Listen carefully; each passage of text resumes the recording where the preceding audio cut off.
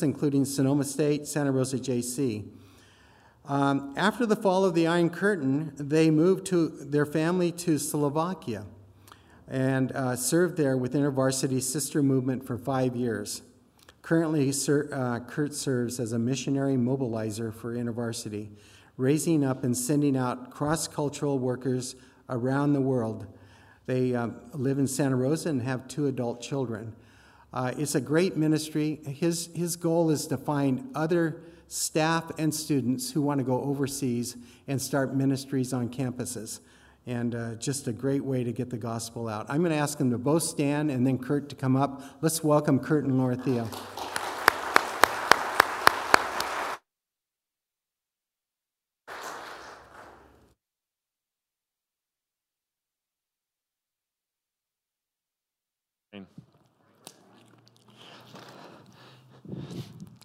It's great to be with you. A few years ago, was ordained to be a minister from this church and to be a minister of the gospel on campuses around the world. And one of the kind of fun benefits of being ordained, at least in California, is you get to be part of some fun events, like weddings. And I was asked by my son and my daughter-in-law to perform their marriage ceremony last Saturday. And yeah, it was... I think there's a couple pictures. You're working on that, right, Stephanie? There we go. Good job. It was like 90-something on Saturday, if you remember. We were soaked all the way through. But it was just such a great blessing to be part of that experience for them. And there's one more slide, I think, of the dance. This was the mother-son dance that my daughter and I crashed and joined in and had some fun. But it's just it's a really fun time of life for us, and it's fun as a pastor to be able to serve in that way. You know, one of the things that happens, though, sometimes we make our plans, we kind of think about what we want to do with our faith, with our life, but sometimes God brings about a plan B. And one of the things that I realized very quickly as a minister, as a pastor, is that you get to do the fun stuff, but there's also some challenging and difficult times. And about a year ago, I got a phone call from a friend of mine, wife of a friend of mine, and telling me that her husband had passed away. He was an abalone diver. You've heard me tell stories about that. Don't worry, Troy. Don't get any bad feelings here. Troy's going diving tomorrow for the first time. But he had a heart attack and he passed away, and she called and she says, we don't know who else to talk to. You're the only person we know that we could invite to come and help us with the funeral and to be with the family. And I didn't expect that. I didn't plan on that. I didn't sign up for that necessarily. But I realized that God can use you in times like that. And as I went, and it was an open viewing, and I sat with the family, the people cried, I prayed, shared the good news, whatever. It was a time that God showed up and God worked. I remember calling Jesse before I did the funeral because I'd never done a funeral before, and I said, what do you do at a funeral? And he said, share the good news and expect that people are going to come talk to you afterwards. And that's exactly what happened. And people need to hear words of hope at a funeral. And so it was wonderful to serve the family, but also to just represent God in that event.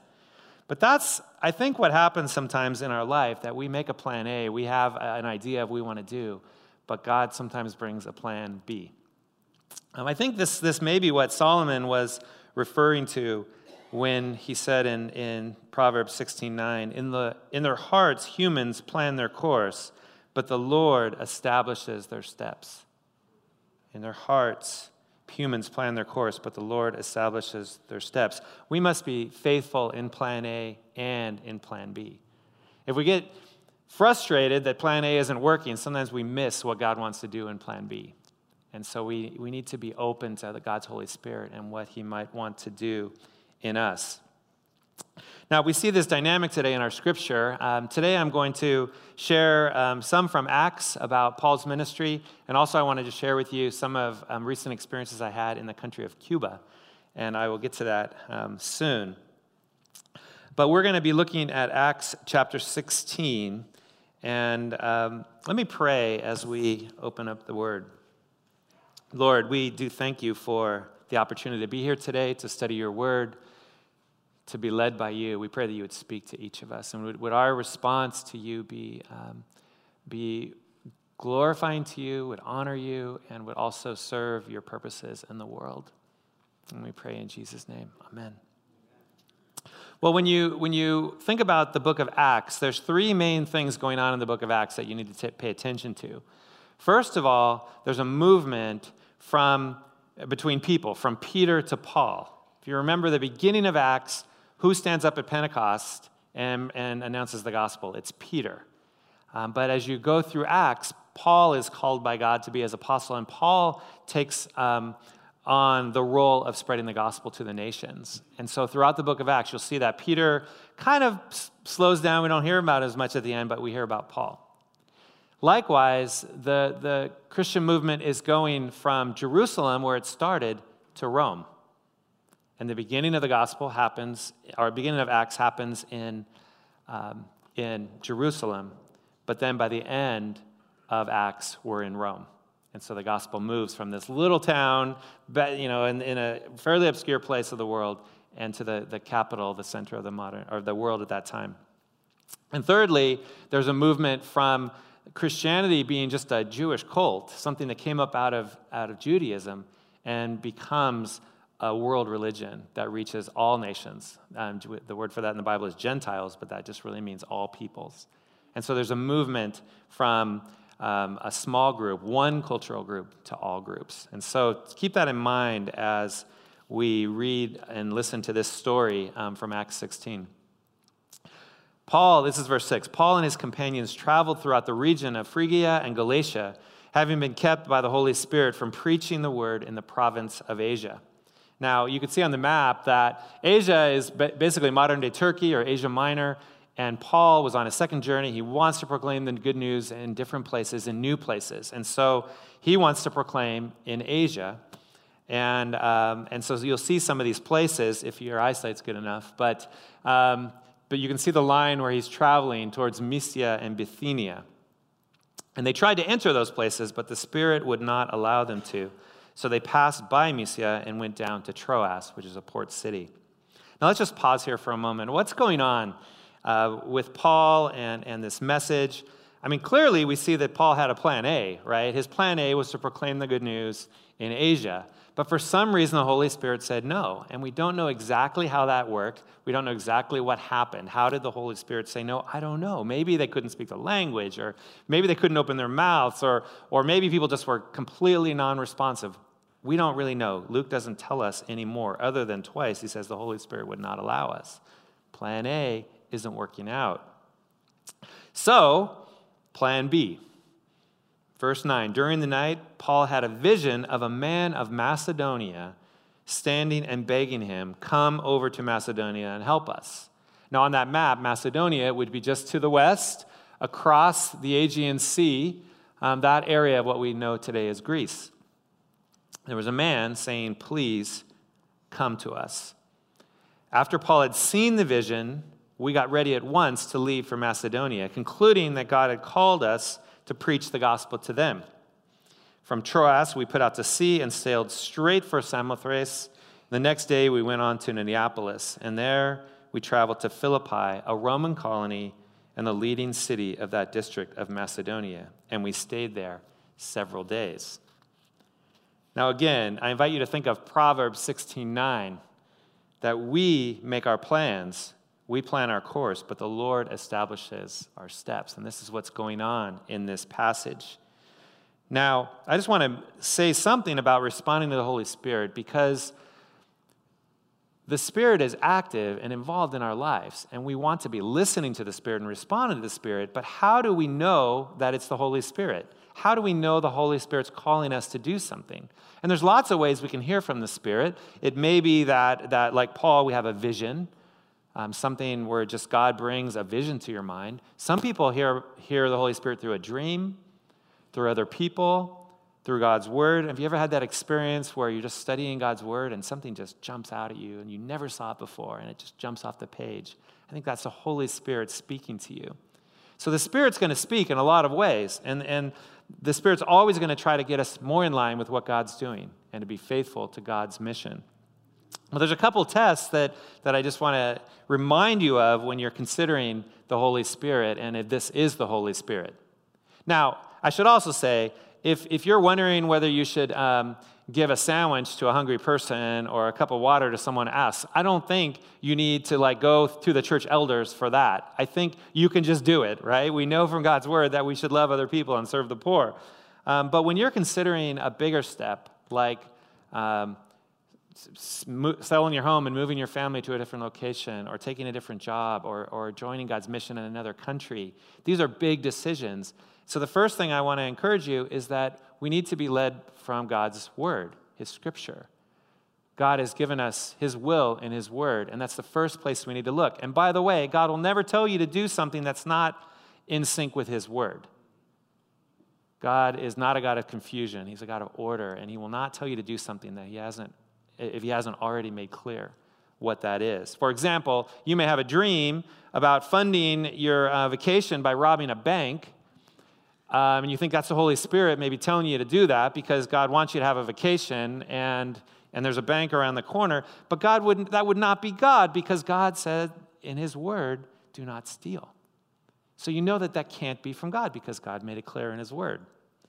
But there are things that aren't in God's word, and so what you can do to test on that level is to go to friends, go to your community, your Bible study group, your pastor, your church elders, and ask them to pray with you, to support you, to help you understand what God's doing or what God's saying, and that truly is God's voice. And we see that in this passage. You need to look a little harder, but you see Luke is the narrator, and he says, after Paul had seen the vision, we got ready at once to travel, concluding that God had called us to preach the gospel to them. So what's not written in the passage, and you have to read behind the lines or between the lines, is that there's some discussion going on. There's some dialogue going on because Paul has a vision in the night, but we conclude that God is speaking. So somewhere along the line, the community there talked, prayed, and decided, yes, that is God. And that's essential to realize, that we just don't fly off as individuals, but that we make sure with big decisions that other people are supporting us and with us in the decision. Again, I think this is a clear case of Proverbs 16:9.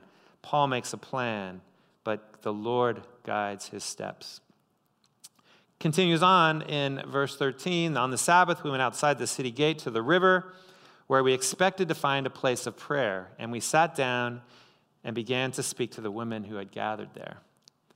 Again, I'm not sure if this is Paul's plan. Normally when Paul goes to a new city, he first goes to the synagogue, because that's where he would always start with the Jews. But perhaps there is no synagogue in Philippi because they didn't go to the synagogue. It doesn't mention that at all. So what's the next best thing? Let's go to a place where people might be meeting to pray. And they go to the river. Again, you would expect a Jewish man, a preacher at that time, to first try to talk to men. That's how things would work culturally. But there's only women there. So Paul is open to God's Spirit. He speaks to the women. Now, it's interesting. Again, Paul's plan A was to go to Asia to preach the gospel. God's plan B, speaking to women by the river in Philippi. Notice that, or remember that the vision was a man from Macedonia. They still haven't met this man from Macedonia. They're reaching out to women. But they are the ones who are responding. One of those listening was a woman from the city of Thyatira named Lydia, a dealer in purple cloth. She was a worshiper of God. And the Lord opened her heart to respond to Paul's message. And when she and the members of her household were baptized, she invited us to her home. If you consider me a believer in the Lord, she said, come and stay at my house. And she persuaded us.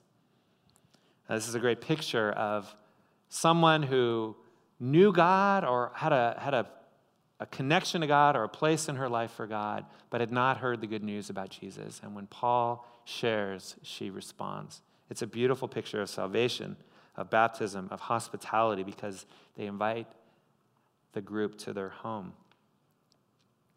Now, one thing that you wouldn't probably notice about this passage, unless you like maps, but it says that she was from the city of Thyatira. Now, I don't know, it's actually not on my map that I had up there earlier, but does anyone know where Thyatira is? Right smack in the middle of Asia Minor. Paul wanted to preach to Asia for some reason. In God's timing and God's plan, he says, no, I want you to go to Macedonia. Who is the first person to respond in Macedonia? An Asian, someone from modern-day Turkey. So I think it's just God's way. It's clear that the best place we can be is responding to God and following him in how he leads. And he surprises us sometimes. It's one of the reasons why I'm glad InterVarsity has a value to reach international students on campus. Because often when people are displaced from their home or they're in a new place, they have new opportunities to hear the good news, and they're responsive. Some of the students that came to the JC last year, one of the first times we met, they said, we want to study the Bible. We want to know what the Bible says. So it's a good thing to note that people around us may be ready and may be wanting to hear the good news, and we should be ready and willing to tell them. Well, certainly with international students, this happens. Also, as you look around the world of mission, in our lifetime, some amazing things have happened around the world. I mean, think about the Berlin Wall falling in 1989 and the openness that created. Countries opened up, peoples opened up, and millions of people came to faith in that time. Who would have thought that would have happened in our lifetime? Think about the Middle East, what's going on right now. People, again, a lot of people are displaced, a lot of people are moving, but the gospel is moving forward. There's openness, there's people responding. In InterVarsity, we're affiliated with student movements all around the world, about 160 different student movements. And in the past 9 years, we have admitted 9 new student movements just from the Middle East. Just in the past 9 years. Who would have thought that student ministries would be popping up in Syria, Northern Africa, Iraq. I'm sure there's a movement in Iran, but I don't know anything about it because it's underground. But God is doing things all around the world in our time. And in our own hemisphere in the past year, the country of Cuba is going through a revival and opening up. And I had the chance to visit Cuba in May, and I just want to tell you a little bit about what I experienced there, and I think you'll see the connection to the scripture in that. But I was invited to go to Cuba as part of a consultation to learn about the church and the student movement in Cuba.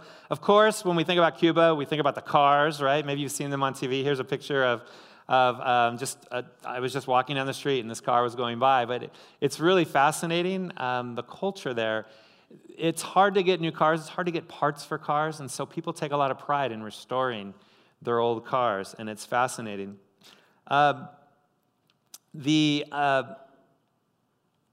As I went in, I wasn't sure what I would actually find. I wasn't sure what I would find in the church. I wasn't sure what I would find in people. Would they be closed off to Americans? Would they be welcoming?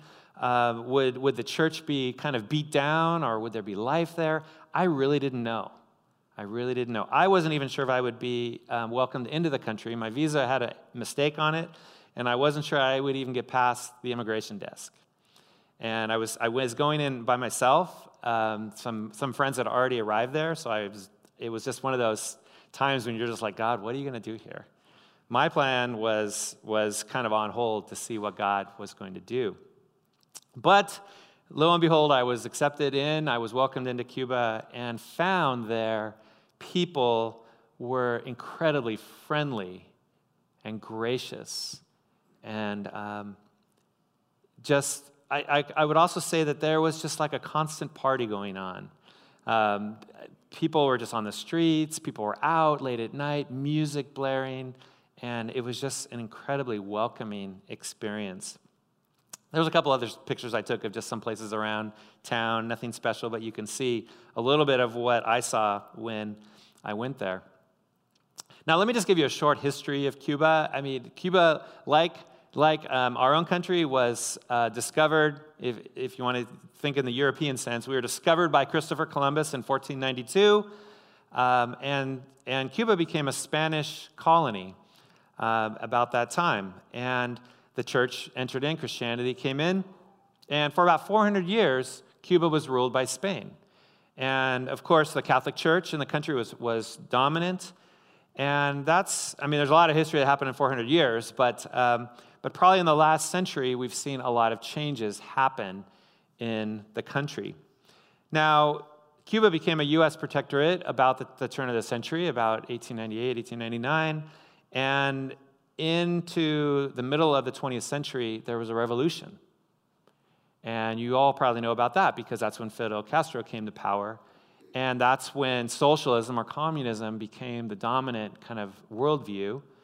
And for the church, it was a very difficult time. A lot of pastors, especially Protestant pastors, that had the opportunity to leave the country in the 50s and 60s left. They said, we're going to get out of here. We don't know what's going to happen. We don't know what's going to happen to our families, our church. Let's leave. And so it was a very desperate time for the church and a difficult time. And that probably went on for about 30 or 40 years of difficult times for the church, difficult times for the country even. But they were under the influence of the Soviet Union during that time. If you want to go back to the last slide, I think, Stephanie, there's, of course, I mentioned the cars. There's these beautiful cars all around town. Does anyone recognize the car on the bottom right? Does anyone know what kind of car that is?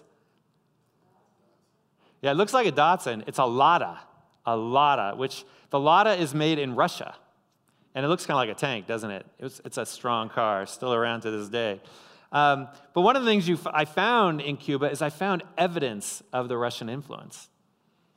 And but as we know, when the Soviet Union broke up started in '89 and in the early '90s, that support that they were giving Cuba dried up, and that brought on a lot of difficulty and poverty in the time. So the first thing that brought about change. So I want to talk about the changes that have happened in recent years. The first thing it brought about was that poverty and that struggle that they had. And I heard stories of people coming to the church just because they were hungry,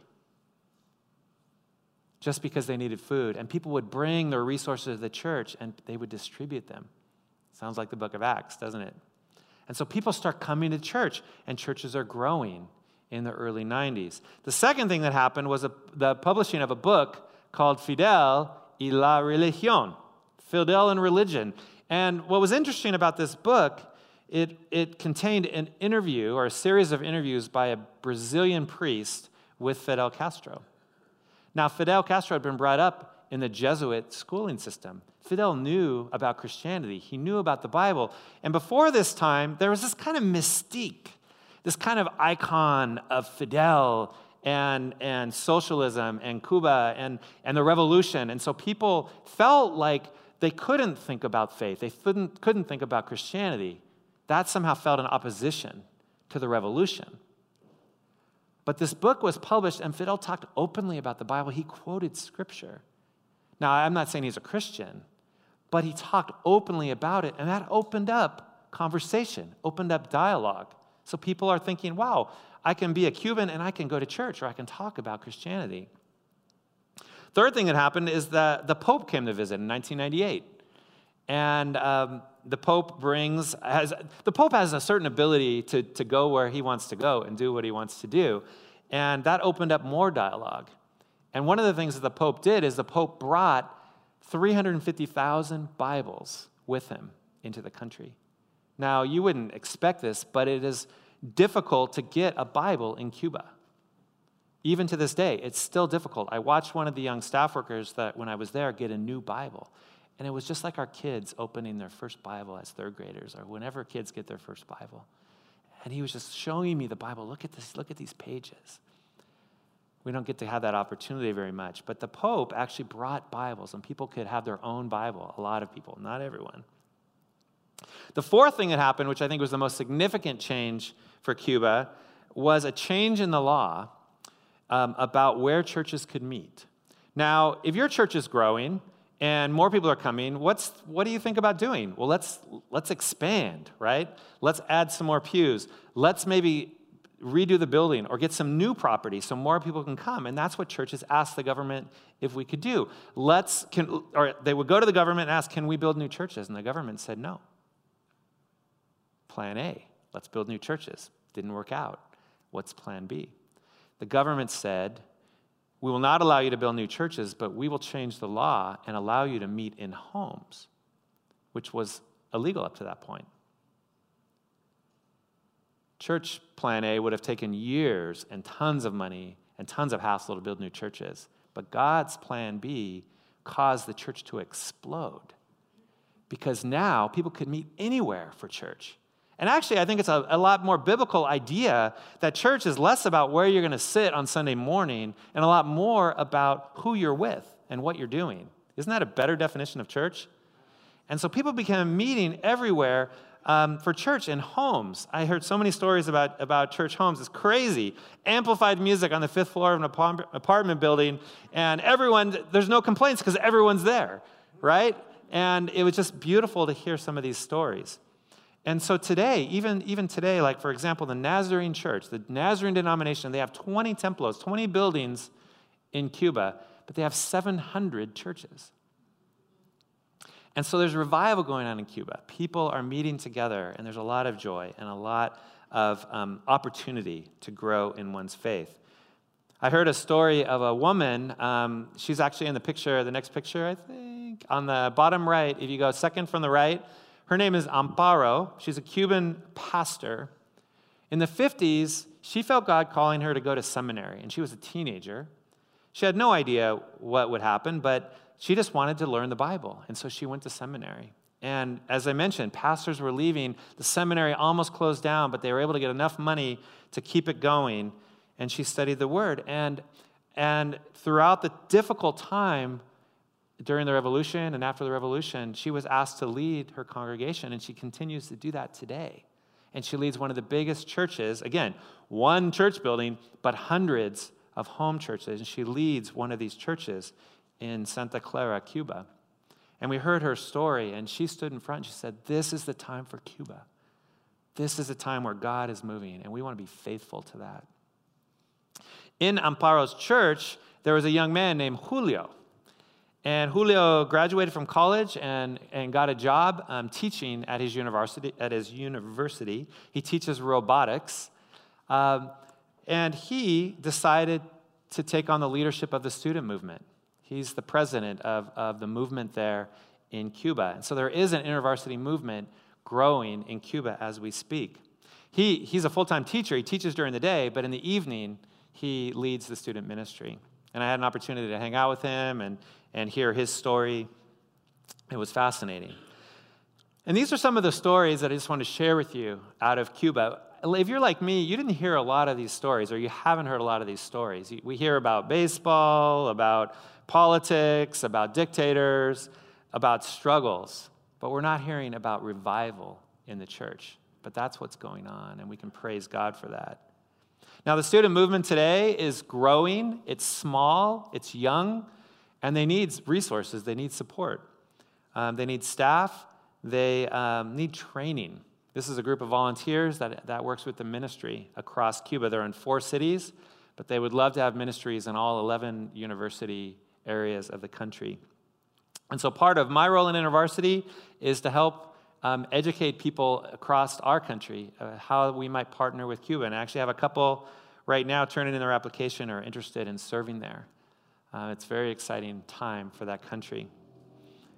One of the things that the student movement's promoting is to have pride in their country, to have pride in Cuba, because a lot of young people today, you go to school, you get your degree, but you have no assurance that you're going to get a job or that it's going to be a good job. So a lot of people want to leave. And one of the things the student ministry is doing is saying, you can stay in Cuba, you can love Cuba, you can help serve God's mission in Cuba. So we're trying to figure out how to partner with them in the coming years and months. And this was the purpose of this trip that I went on, was just to learn what do they need and how can we help. It's not simple, but it's an opportunity God has put in our laps to serve. Now, as a church and as individual believers, we have to make our plan A's, right? We have to have a purpose for what we're trying to do in life, how we're going to serve God, how we're going to live out our faith. But as you make your plan A, also be ready for God's plan B. God may bring something new into your lap. You know, I had no idea what was going on in Eastern Europe, but when we heard the news We were on staff with InterVarsity in Sacramento, and we sensed God's leading to sell our home and pack up our 2 little kids and move to Slovakia and partner with a young student movement in Slovakia. Right now, there are opportunities to serve in Cuba. There's opportunities to serve in the Middle East. I mean, I'm amazed at what's going on with refugee populations right now around the world. Millions of people are displaced from their home, and they're open to hearing the good news. I was talking to a young woman who every summer goes to Hungary just to lead Bible studies in refugee camps. And people are passing through Hungary, and they're stuck there, but they're open to hearing the good news. And so she's seeing people from Iran, for example, coming to faith. Couldn't happen in their country, but it happens in a refugee camp. We have opportunities like this around us. Will you allow God to guide your steps? Now, I've pitched some pretty big ideas, I understand. Selling your home and moving overseas, or going and serving with refugees, going to Cuba, going to the Middle East. I know these are big ideas, but maybe God's speaking to a couple of you about that, and that would be great. But I suspect that for a lot of us, it's the small things that God may want to show up and offer a plan B. Maybe you're just walking around the block with your dog, and you realize that someone on your block or in your neighborhood needs someone to pray with, or needs to hear the good news. Maybe it's at the grocery store. You know, grocery stores today, it's common practice to ask you how you're doing, right? Everybody's going to ask how you're doing when you get to the cashier. Do we take some time to really find out about the person on the other side? Maybe offer to pray. You know, I had an experience like that at the wedding. The way the wedding worked, we had to leave our cars down at the bottom, and so I was there really early, so I had to drive up with the van, which was transporting people from the parking lot to the wedding. I was the only one in the van, so we had a great conversation about the gospel. That wasn't really the number one thing on my mind that day. I had other things going on. But God gave me an opportunity to be his person and to be a witness. So often it's the plan B's that we open our eyes and see what God's doing around us. We need to trust the Holy Spirit and be available to God. God is already at work. Will we take the time to notice what he's doing and be faithful to be available? Well, on your bulletin, there's a little place for application. I just maybe want to take 20 seconds and just give you a chance to write something down, something that I've said that spoke to you, something that God, more importantly, is saying to you today. Just take a moment. If there's some way that you need to respond to God, write that down, and then I will pray for us in a moment.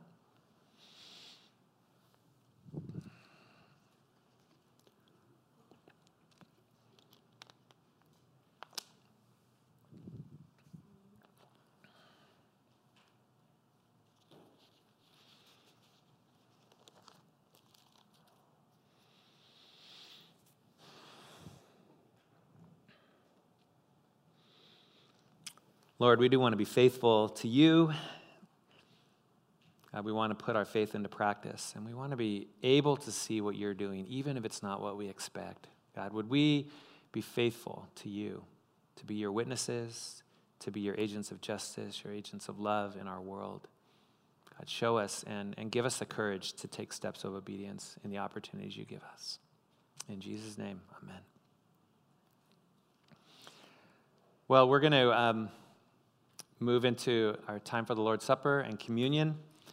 I remember as a young student at Fresno State back in the 80s when I first heard the good news, when I first heard the gospel.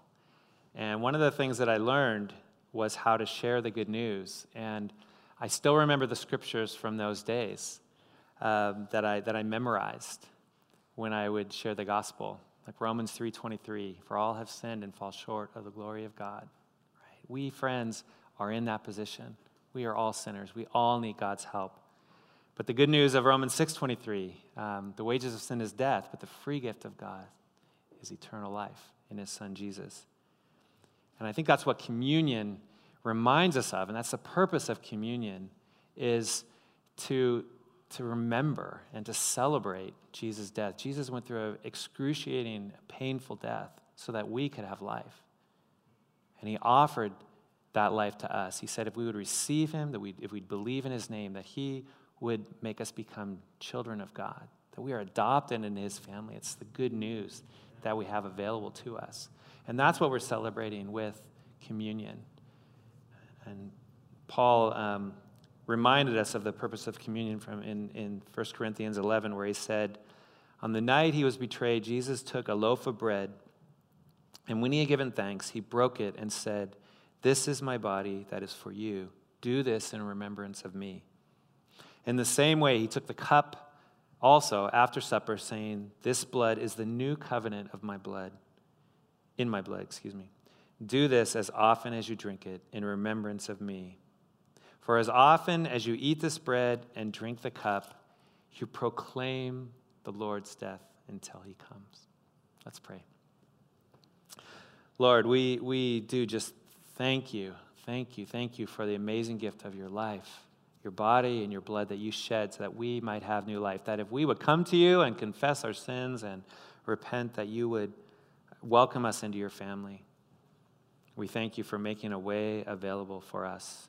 And we honor you, we remember you, we proclaim you this day. Thank you. In Jesus' name, amen.